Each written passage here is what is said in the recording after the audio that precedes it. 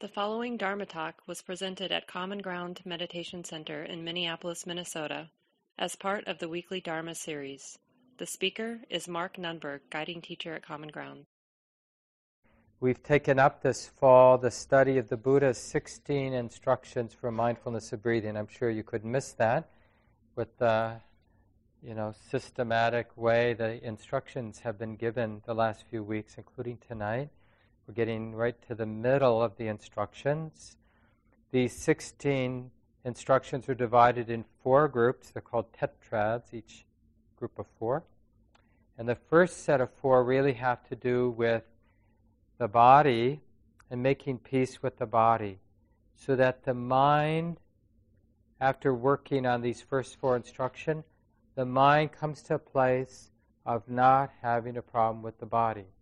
So does that mean the body's perfect? No. The body, when you get to that 4th instruction, develop, the master, let's say, that 4th instruction, the body's still the body. But what's changed is now the mind is relating to the body without having any problem. So that mind then is undisturbed, right? It's intimate with the body. And the calmness that we cultivate with that 4th instruction is because the mind doesn't have a problem with the body. So the mind isn't projecting its anxiety, its controlling, its judgment, its whatever on the body. So the body settles down, right? We still may have knee pain. We'll still be a certain age, the body, certain aches and pains from past injuries. But there will be a real sense of integration and peace between the body and the mind. It will be apparent if you cultivate these first 4 steps. And a lot of times people think of mindfulness of breathing only in terms of these 4 steps. But there are 12 other steps, which really have more to do with the mind. But the breath is still there, but now on the periphery as we go forward, right? In fact, even with the 3rd instruction, where we're bringing awareness of the whole body to the forefront of attention, that's really the meditation object when we're on step 4, breathing in, experiencing the whole body, right? But we're still feeling the breath coming in, but it isn't the predominant or the central object of awareness. We know we're breathing in, but we're intending to feel the whole body, to say yes to the whole body. Now remember, even though over these next several weeks we're learning these 16 steps, that doesn't mean that's how you normally practice at home, right? So we're learning the map so we can let it go. And then when you just practice, you'll kind of know where you are because you've learned the map, but you're not forcing yourself to work through the map linearly every time you sit. You might do it every month. Let's say once you really get a sense of the map, you might specifically go through. So you just remember how it plays out. But different places, at different times will be different places in the map. Sometimes the mind will be really gross, really wild, really upset, and we won't even get to the first step. We'll just be that preliminary step of, the Buddha says, establish mindfulness to the fore. Like, get interested in the present moment. Well, there's sometimes our minds are so wild, so upset about something, obsessing about something, it doesn't even occur to the mind for more than a few instances to be in the present moment. Because it feels like, I've got to obsess, I've got to think this through, I've got to judge this, I have to, and on and on. One thought triggering the next thought, triggering the next thought. And then we might have a brief moment where we realize, oh, I'm totally obsessed. Oh, it's like this. And then we just jump right back in, right? So then we're not really doing the 16 steps. We're doing the preliminary work of what in Buddhism we'd call abandoning the hindrances. And there's lots of teachings about how we abandon the hindrances. So again, mindfulness of breathing is a relatively advanced practice because it presupposes we've had the skill or have some momentum in our practice, so the mind isn't plagued by doubt or plagued by sleepiness or plagued by restlessness or wanting something or aversive to something, right? It's able to connect and sustain attention with an ordinary experience. And that is a significant step. Just that first instruction. When breathing in, when breathing in long, one understands I'm breathing in a long breath. Just that simple, clear acknowledgement, oh yeah, I'm breathing in a long breath. Breathing out a long breath. And then as the breath settles down because there's more continuity, well then the breath is going to become more refined and subtle. Oh yeah, breathing in a short breath. Breathing out a short breath. So before I go on to the next set of 4 instructions, because next week we'll go to the third set of 4 instructions, let's just see if there are any questions about the first set of 4 instructions. And again, it's okay if you don't like the sort of how linear, how systematic the instructions are. Just sort of bear with it, because it all makes sense, right? I mean, each instruction, it's just that anything formulaic seems a little unnatural. And it is. But it's nice to have a map.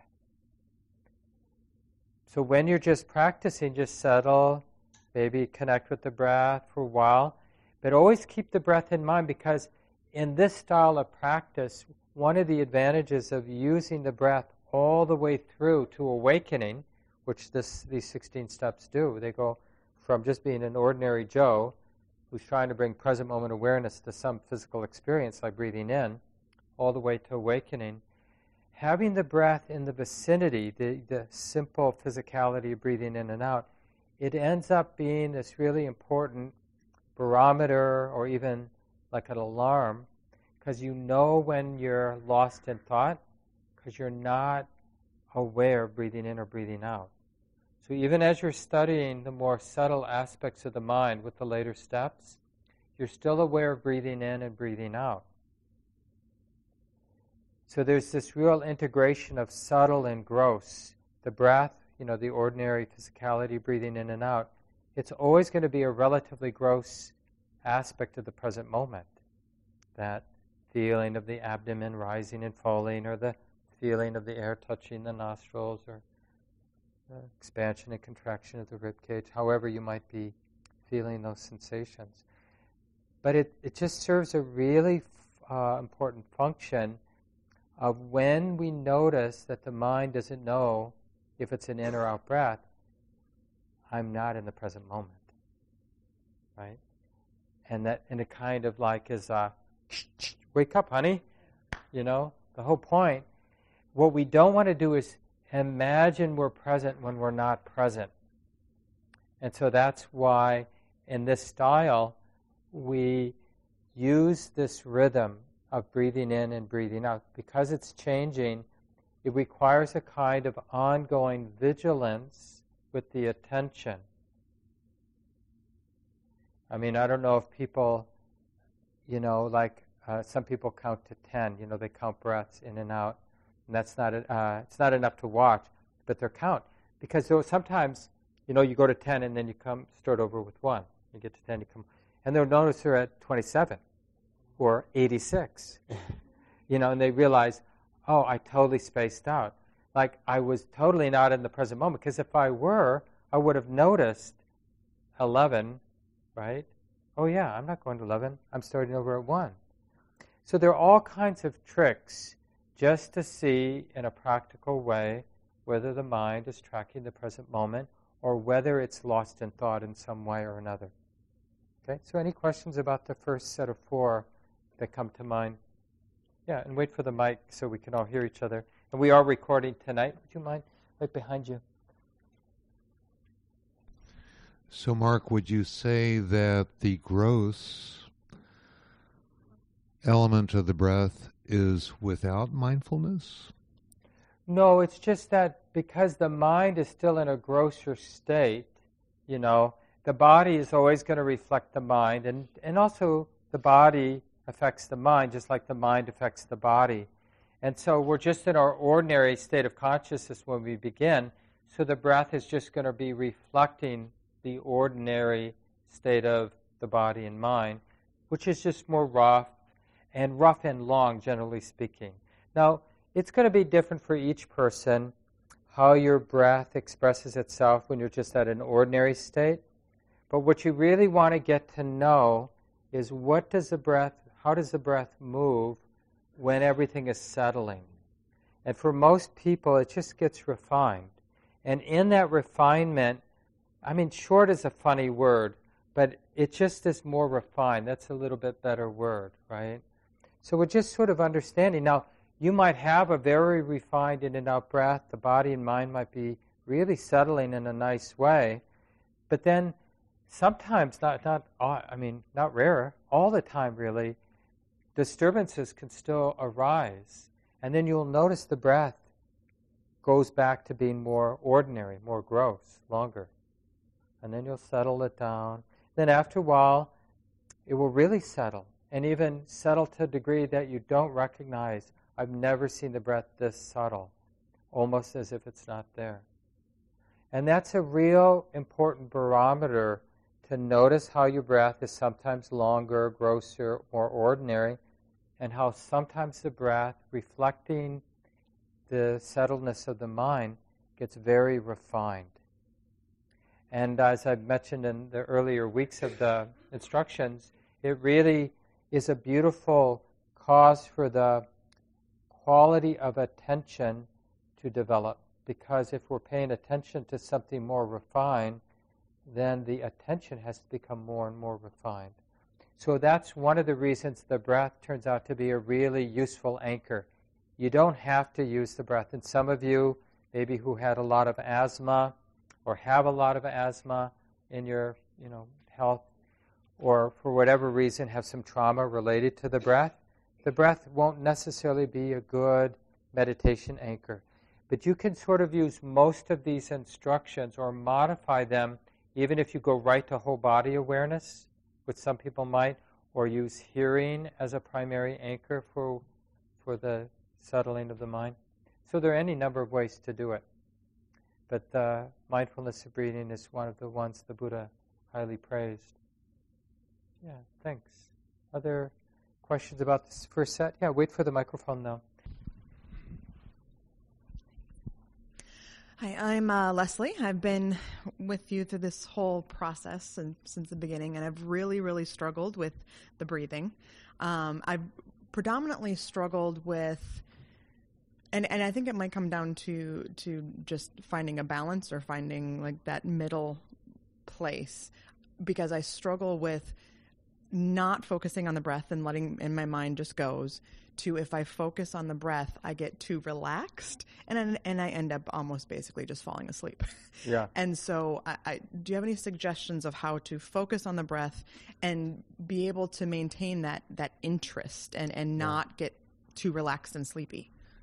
Great question. I already forgot your name. Could you say it again? Leslie. Leslie. Thanks, Leslie. Yeah, it's a great question because, and I mentioned it briefly in the instructions, we don't have a lot of practice paying attention to things that are pretty neutral. And breathing in and breathing out as a natural phenomena, it's not very exciting, it's not dramatic, it doesn't have a lot to do with self, right? There's not a lot of ego involvement in breathing in and breathing out. And so the very deep tendency of the mind is to want to dismiss it. So when we bring awareness to neutral, ordinary objects, the mind will either go into a trance or go to sleep. So what part of the training is learning how, because we don't know yet how, learning how to be interested in something that's ordinary and neutral. Like we could, for that training, let's say you walk 4 blocks from, whatever, one place to another in your day. You could get really interested in the visual experience of seeing the concrete of the sidewalk, right? That's pretty neutral. Or we could, train the mind to be interested in feeling the shirt against the skin of the body. When's the last time you were able to sustain awareness with that simple contact? But there's a lot of power.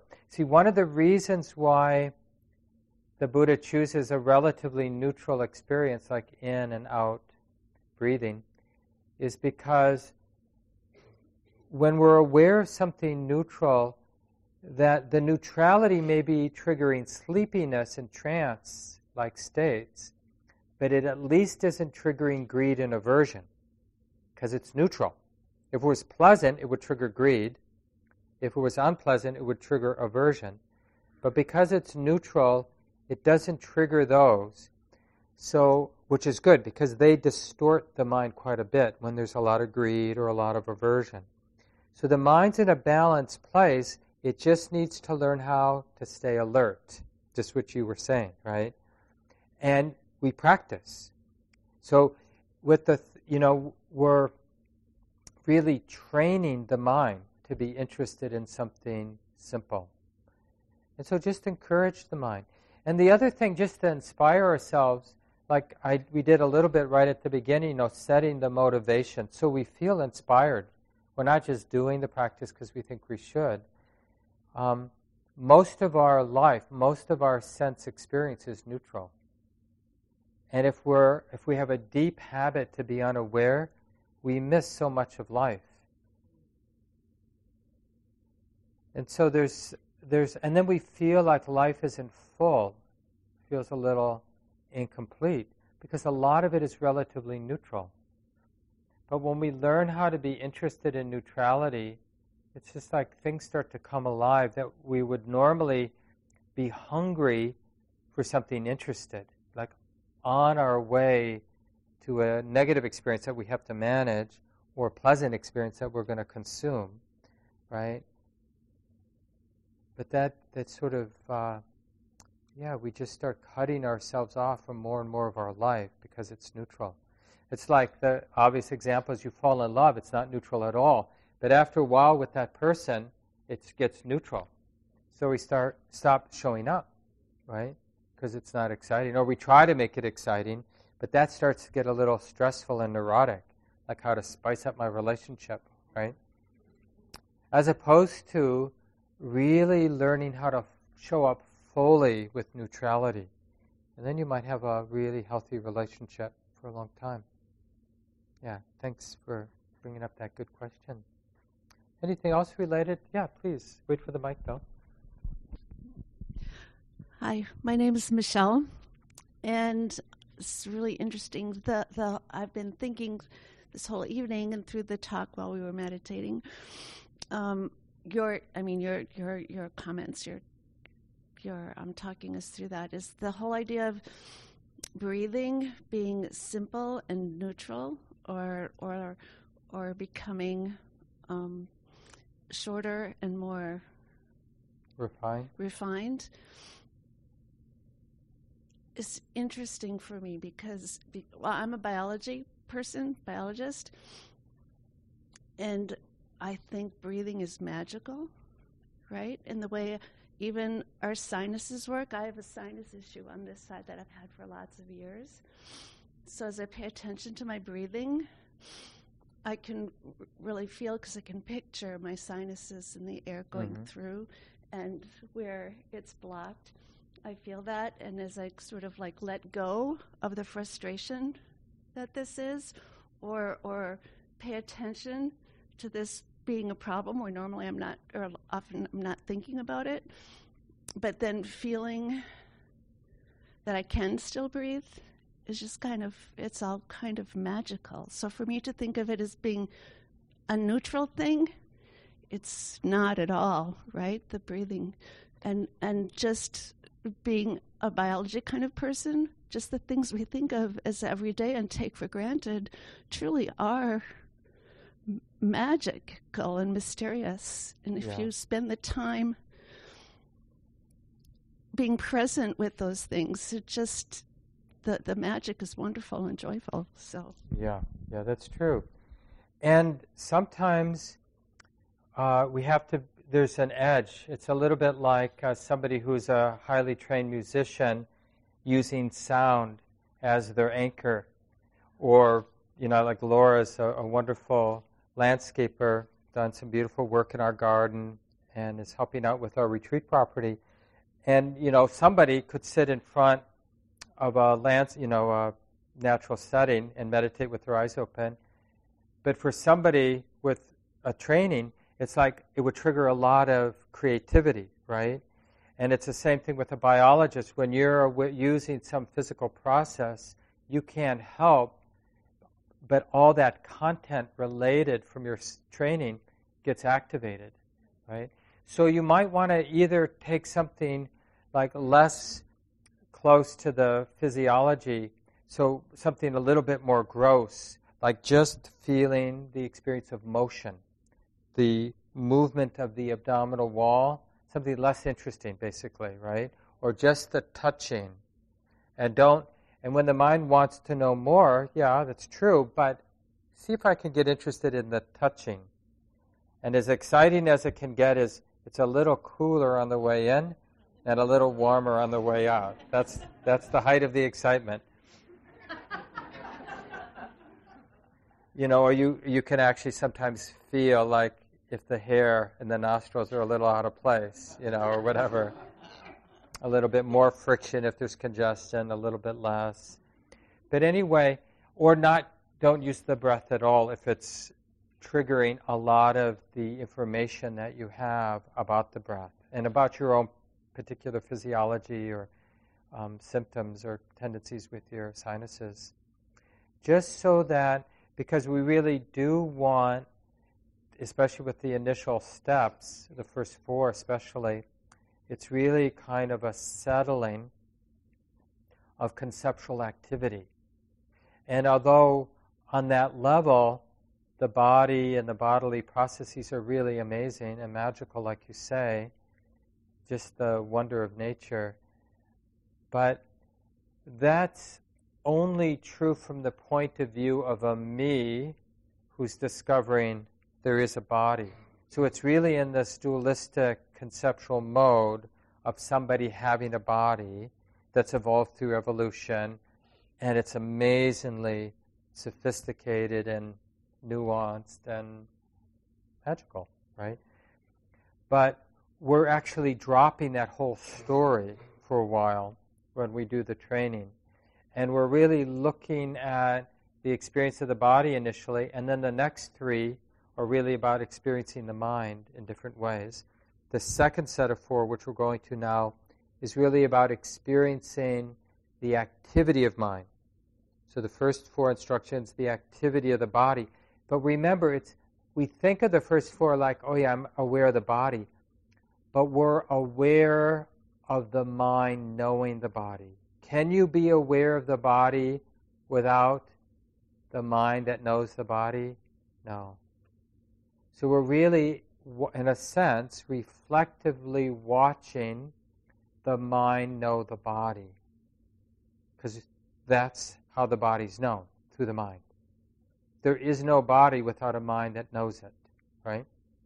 So we're observing the mind knowing the body, right, in a particular way that the mind is no longer disturbing the body. And there's some calm in that. Then we're going to observe the grosser part of the mind, which is mental activity. And that means like perceptions, recognizing what's happening, having a feeling about what you recognize what's happening. That's just a natural, inevitable response. If I recognize that my mind's settling down, then I'm going to have a good feeling. Oh, I'm settling down, right? Or if I'm, recognizing that my knee hurts, I have that perception, oh, my knee hurts, and then I might react with unpleasantness. So that's all mental activity.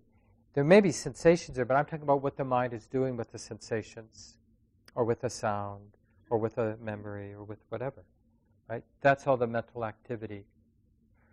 And so, but before we really look closely at mental activity, we pluck out of our, diverse experience of the present moment, we pluck out joy. Now, initially, joy may not be that predominant, but we do the same kind of training where we're, like initially we were learning to pay attention to something neutral.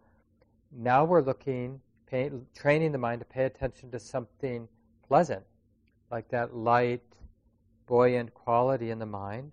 even if it's not the strongest or most predominant thing, but we're finding it with confidence, even if it's faint, and we're keeping attention on it as we breathe in, as we breathe out. We're keeping joy in mind. Yeah.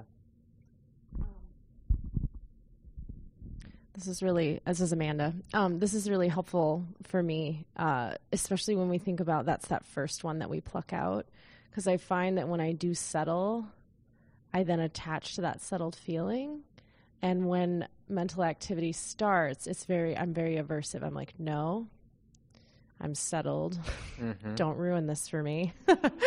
And so just knowing that the next step to sort of avoid that is to find the joy. Yeah, That because to me it's makes more a lot of refined sense. than the calm, right? So we're moving to refinement all the way through. Even when we go to breathing in, experiencing mental activity, really what we're experiencing is the dispassionate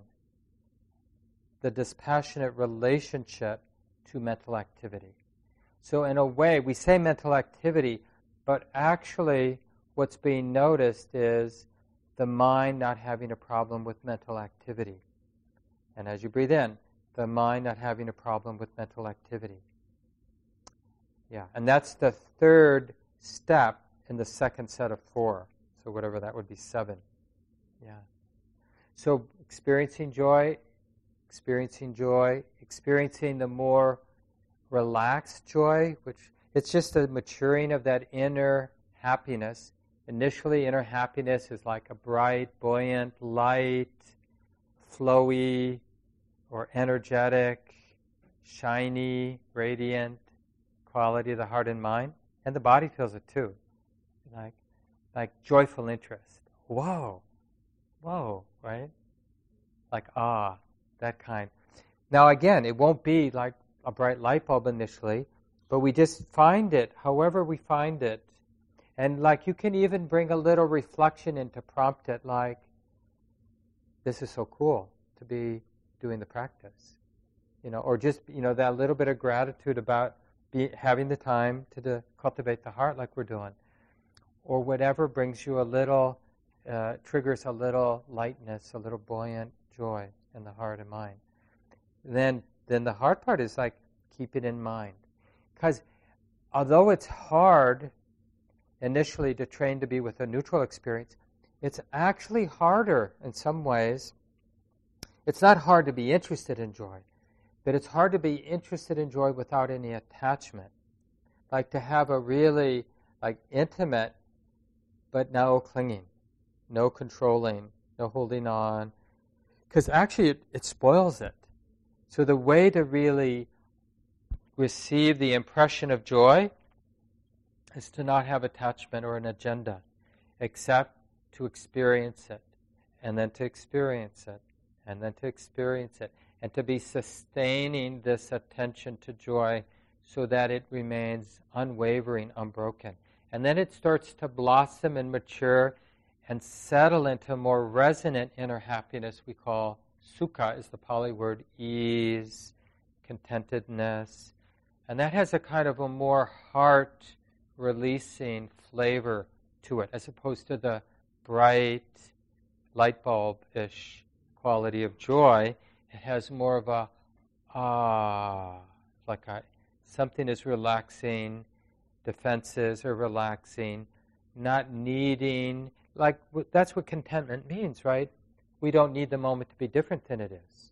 So we're actually experiencing that quality of mind that doesn't need conditions to be different than they are, because it's content with the conditions. It's okay with the conditions. It's at ease with the conditions of the present moment as I breathe in, as I breathe out. And when that feels like it's matured enough, and again, we'll just naturally move through these steps. It's kind of a natural process, but it's good to play with the map so that it's sort of, the impression has been made. But then there's naturally, because I'm okay with things being the way they are, I'm okay with the thoughts. I don't have a problem with mental activity, whatever the mind's doing. So I can gaze upon the thinking processes or whatever they might be, with dispassion. Oh yeah, that's what the mind does. That's what the thinking mind does. It thinks, it plans, it has intention, it perceives or recognizes things, feels things, reacts to feeling, likes this, doesn't like that, intends this. But now the mind, or wisdom in the mind, is able to recognize that thought without neurotically feeling I have to get rid of thoughts. That's a big step. That really is a different kind of state of mind when we're neither pushed around by thoughts or attached to them, or like averse to the thoughts, think we've got to get rid of them, or just identifying with thoughts. They're just like somebody left a radio on, just chatter, but it's okay. Like they can almost be like chimes. Yeah. And Wait for that's the goal in the third instruction of the second. Yeah, because we're right now 5, 6, 7, step 7, right? So experiencing joy, experiencing ease, experiencing thoughts or mental activity with dispassion. And that dispassionate awareness of mental activity is what quiets the grosser aspect of the mind. So now thinking starts to get more quiet, right? Because the mind is relating to mental activity with dispassion, it's not feeding. So you'll notice the way we feed mental activity is we get attached to it. We take it personally, and it's that charge of owning, taking it personally, feeling invested that then causes one thought to lead to another. But when we have a more spacious, dispassionate attitude about mental activity, it's not getting fed. So it just naturally settles like a snow globe, just sort of all the particles settling. And then at some point, there's still mental activity, but at some point, with the quieting, then the space, so the more subtle aspect of the mind, not the activity of the mind, but the space of the mind, for lack of a better word, becomes apparent. The space in which the activity happens. Now, words aren't very good at this level, but it's not, even now with a kind of more ordinary state of consciousness, especially people who've been practicing for a while, you'll be able, even in the middle of an argument with a friend or a partner, you'll be able to sense the space of the present moment. Not what's happening here, but the space. And you can try it right now. Right? There's hearing and maybe some reverberation, some thinking about what I'm saying. But especially in those pauses where there's not talking,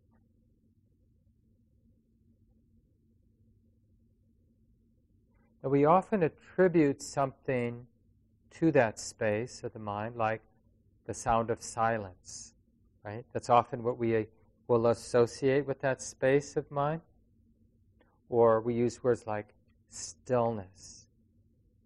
But it's really noticing that empty space in which all activity of the present moment plays itself out or does its dance.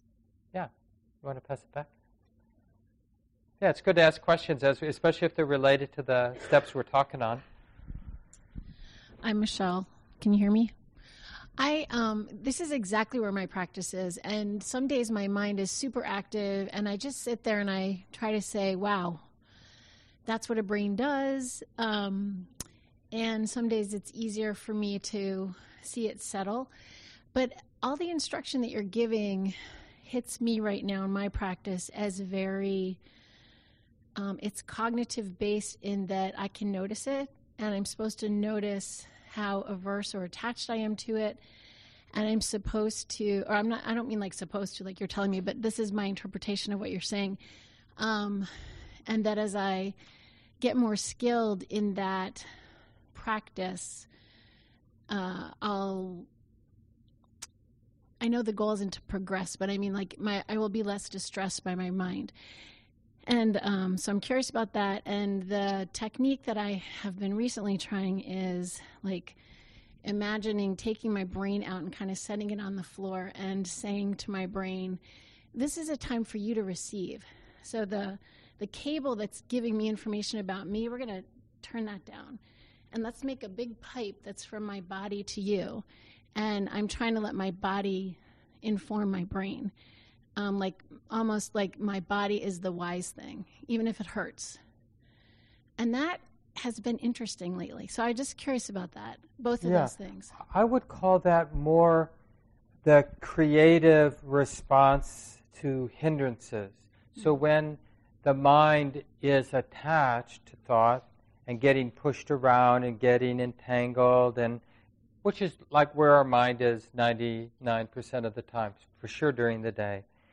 And a lot of the time we're lost in thought, caught up to some degree at least in thought, with moments like that, what we'd call, just to be blunt, diluted activity, punctuated with moments of awareness, wisdom awareness, and then lost in thought again or diluted again, and moments of wisdom awareness, right? And so the initial work is like how to get in the vicinity where I can train my mind. And when our mind is getting pushed and pulled by greed and aversion, distraction, denial, then it's really not capable of learning anything. It's just going to basically keep doing what it's done before and get the same results it's gotten before.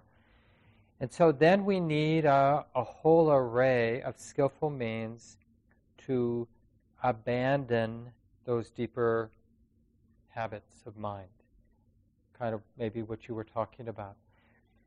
But this, once we kind of get in these 16 steps, I encourage you, when you're confused, to be able to recall the instruction as translated.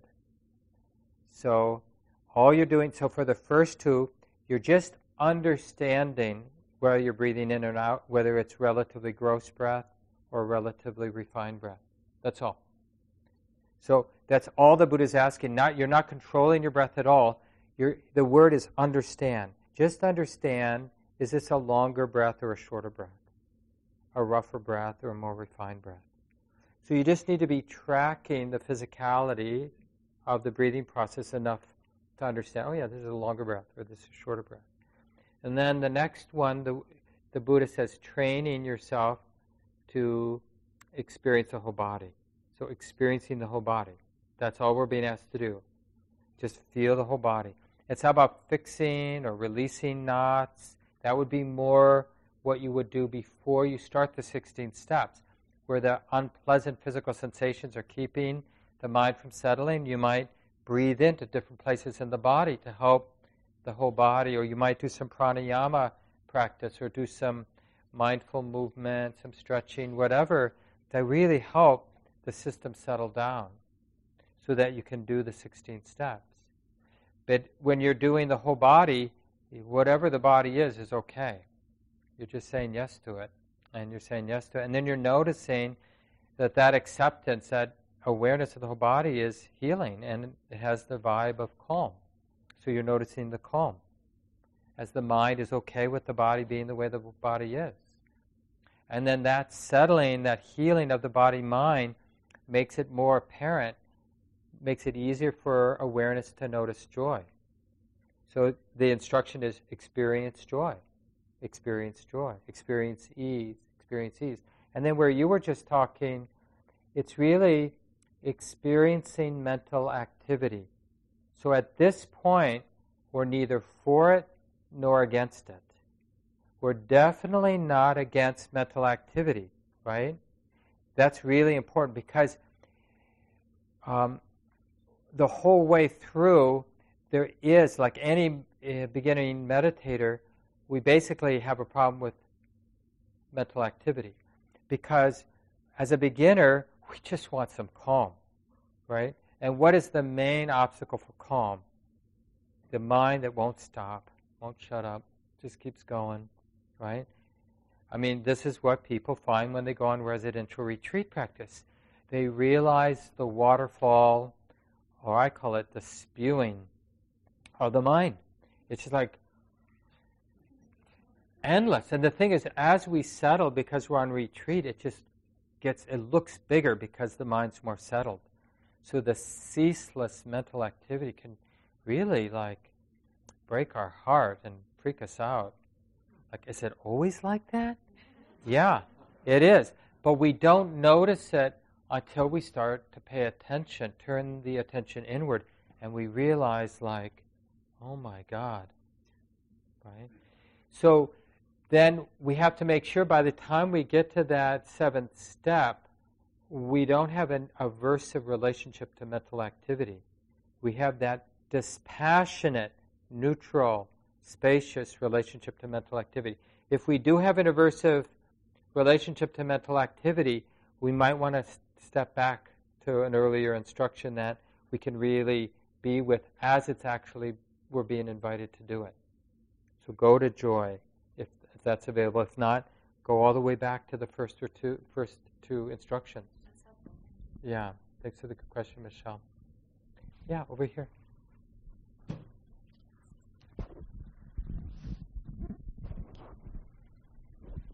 We have time for one more at least, and maybe two more. This should be quick. My name is Sally, and you mentioned this just a little while ago, the word trance, and I just latched onto that. And I wonder if you could explain that a little bit more, because I'm kind of curious about what that really is. Yeah, and it kind of goes to Leslie's comment about when we're training our mind and intending to be with something neutral. What if we stop being interested? So we're sort of doing it on autopilot. You could do this with a mantra. You can do this with a visualization. You can do this with breathing practice. Basically, any meditative training that you do on autopilot will send your mind to either to sleepiness or to a trance-like state, right? Where you kind of get in this sort of little la-la bubble, fuzzy, relatively pleasant bubble, right? The danger is it becomes a habit of the mind, and over time a very deep habit. So whenever you sit down, the mind will just fall into that hole. And over time then, you'll be sitting for for years even, but you won't ever learn anything. So you might get a decent nap or sort of downtime, which is not bad, of course, but your mind's getting trained to disconnect, which isn't what we want, because ultimate useful learning comes from being really present, alert. And we can't really study the present moment and be manipulating. So it's that alertness without reactivity. That's what really supports learning or insight. And that's really what we're developing. So that's why we use a neutral. It's going to trigger a lot of that relaxation into trance or sleepiness. So before we really fall asleep, we've got to be finding our way how to encourage the mind to be interested in something neutral. Yeah, thanks, Sally. Thank you. Time for one more. Yeah, Kermit, and then we'll end. Thank you. I've been reading Brad Warner and all about Dogen and Japanese Zen. And the instruction is to think the thought of no thought. And, I can kind of get that to work, but I'm wondering, is that kind of antithetical to what you're saying, or am I just being aware of a different thought? Yeah, so Dogen is the person who brought Zen practice, Chan it was called in China, from China to Japan way back, I think in the 13th century. Yeah, and that's a famous passage, think the thought of no thought, or it gets translated in different ways. It's just a different skillful means, right? So there are all kinds of ways. That's a little further along. I mean, it's kind of like the 8th and 9th and 10th step, where we're learning to recognize the space of the mind. What is the mind when it's not being distorted by mental activity? What's the mind independent of mental activity? the particular mental activity, right? So there's all kinds of, in Zen and other traditions, there's all kinds of techniques to stop the mind, to stop the activity.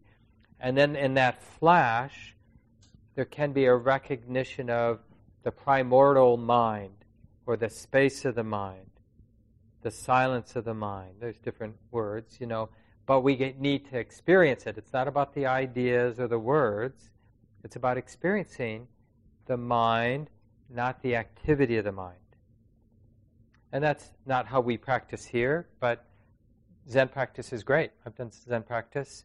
There are a lot of skillful means in that lineage. Yeah.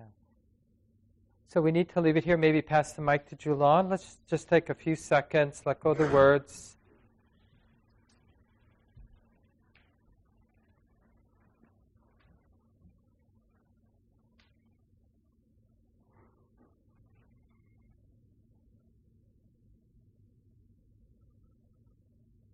Grateful for these teachings, all the folks before us, so many generations from the time of the Buddha, 2,600 years ago, to us here at this corner of Minneapolis.